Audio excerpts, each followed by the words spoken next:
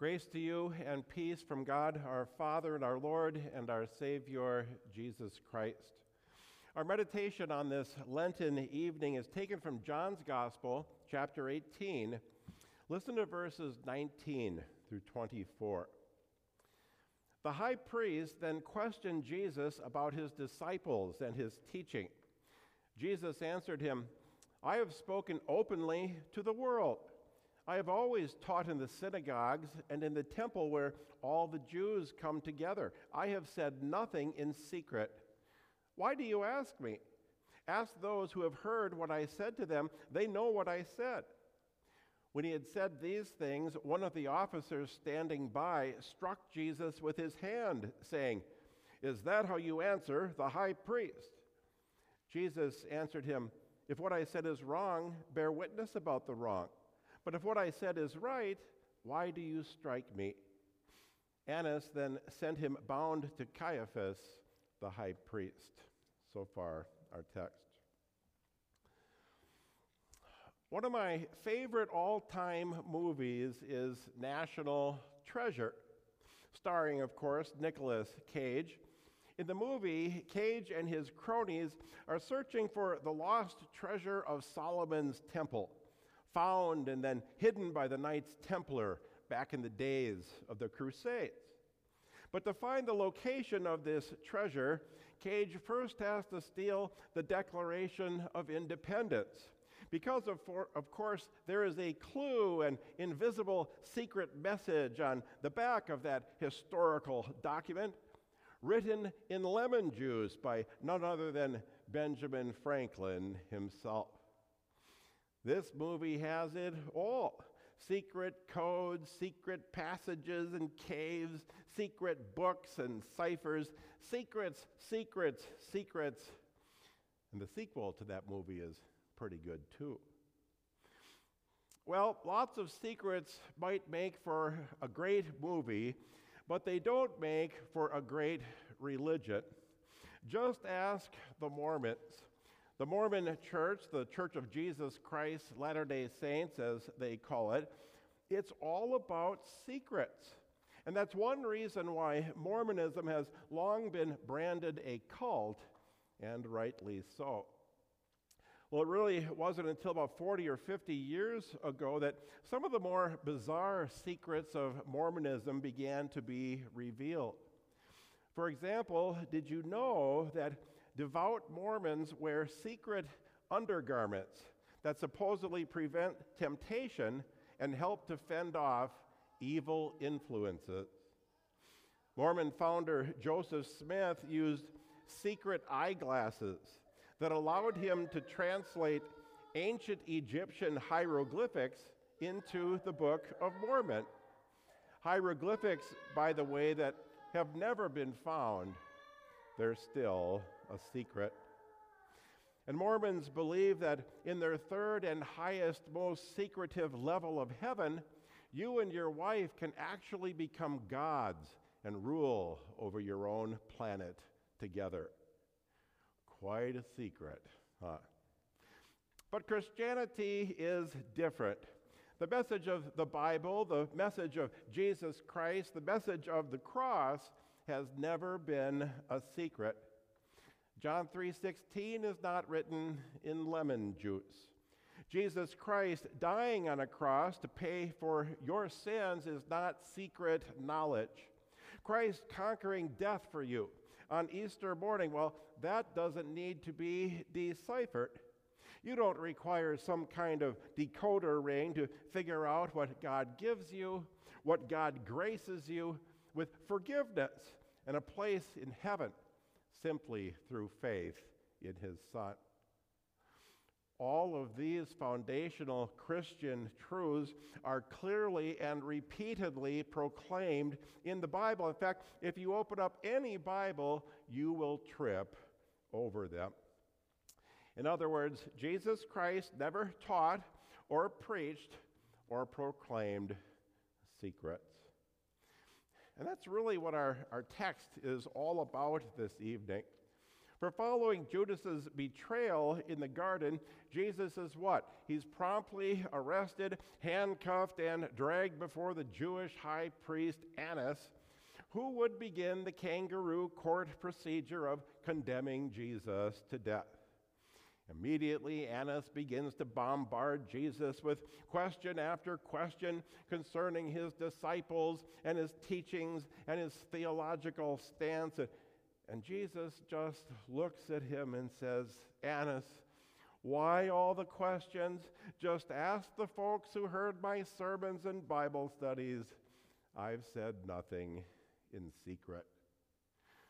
And that's absolutely true. The message of Christ, that God did send his Son to die on the cross for the sins of the world, it's always been front and center, proclaimed loudly and proudly without any subterfuge at all.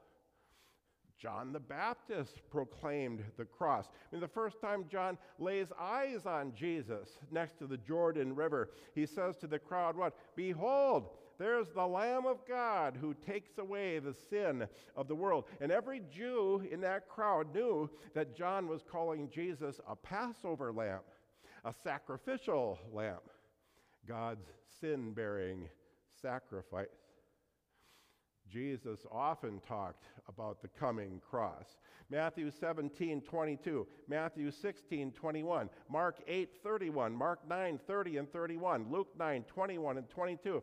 In all those verses, Jesus says exactly the same thing. The Son of Man is going to be delivered into the hands of sinful men. They will kill him, and on the third day he will be raised to life. The Apostle Paul couldn't help but talk about the cross of Jesus openly, always, incessantly. 1 Corinthians 1:19, Paul says, "For the word of the cross is folly to those who are perishing, but to us who are being saved, it's the power of God." And he follows that with 1 Corinthians 2:2. Paul says, "For I decided to know nothing among you except Christ Jesus and him crucified." And Peter was all about the cross as well. Peter says in 1 Peter chapter 2, Jesus himself bore our sins in his body on the cross so that we might die to sins and live for righteousness. By his wounds you have been healed.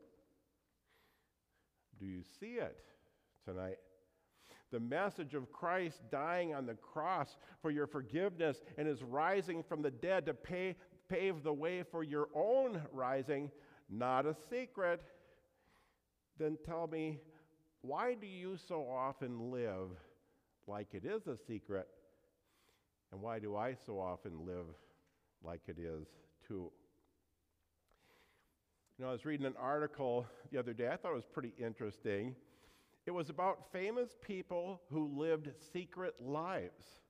Okay, for example, everyone knows about Sir Isaac Newton, the scientist inspired by the apple, falling on his noggin and then his subsequent 3 laws of motion. But Newton had a secret life.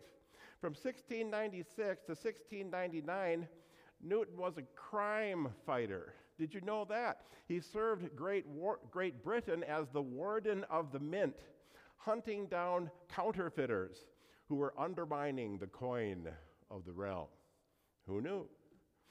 Mayim Bialik, okay, you know her. She's got a secret life too. And you know her from her roles on Blossom and The Big Bang Theory and as the short-lived host on Jeopardy. But Mayim, did you know, also has her doctorate degree in neuroscience from UCLA. And she continues to develop curricula and teach young children about science. And then there's everyone's favorite adventure actor Harrison Ford, a.k.a. Han Solo, Indiana Jones. His secret life is he's an accomplished pilot of both planes and helicopters.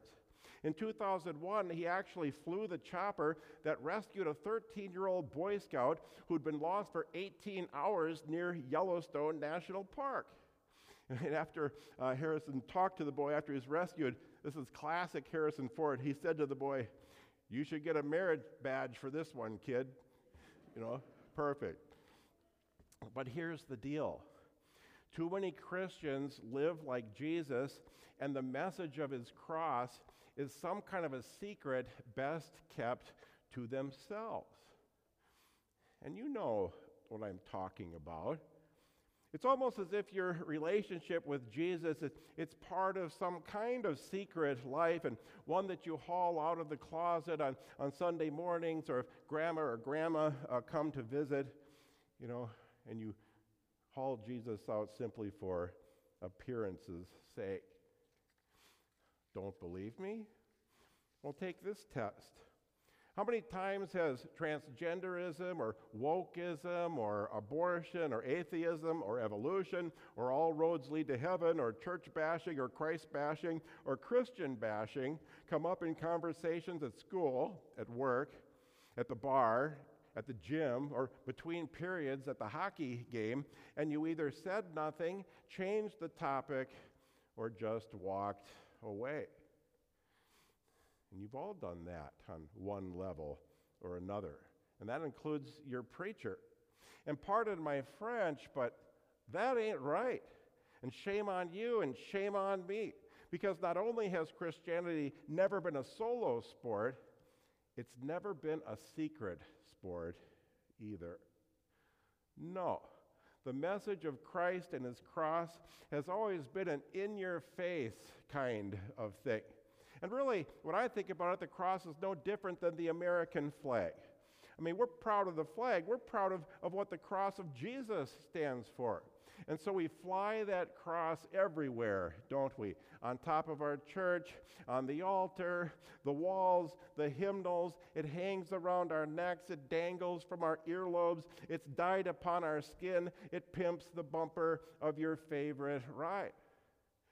I mean, we're proud of the flag because it reminds us of the sacrifices that so many made to give us our political freedoms, and we're proud of the cross because it proclaims the sacrifice of the one who made us spiritually free from hell by dying in our place and paying God back for our sins.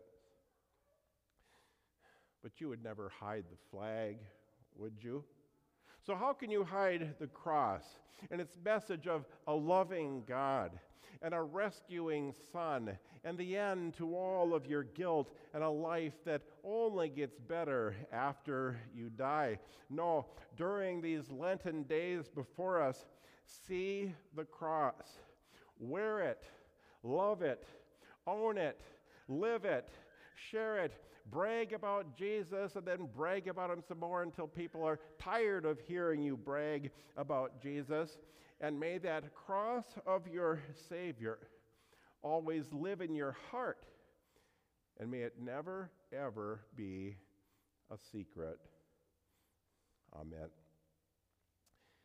And the peace in Christ that passes all understanding, keep your hearts and minds in Christ Jesus. Amen.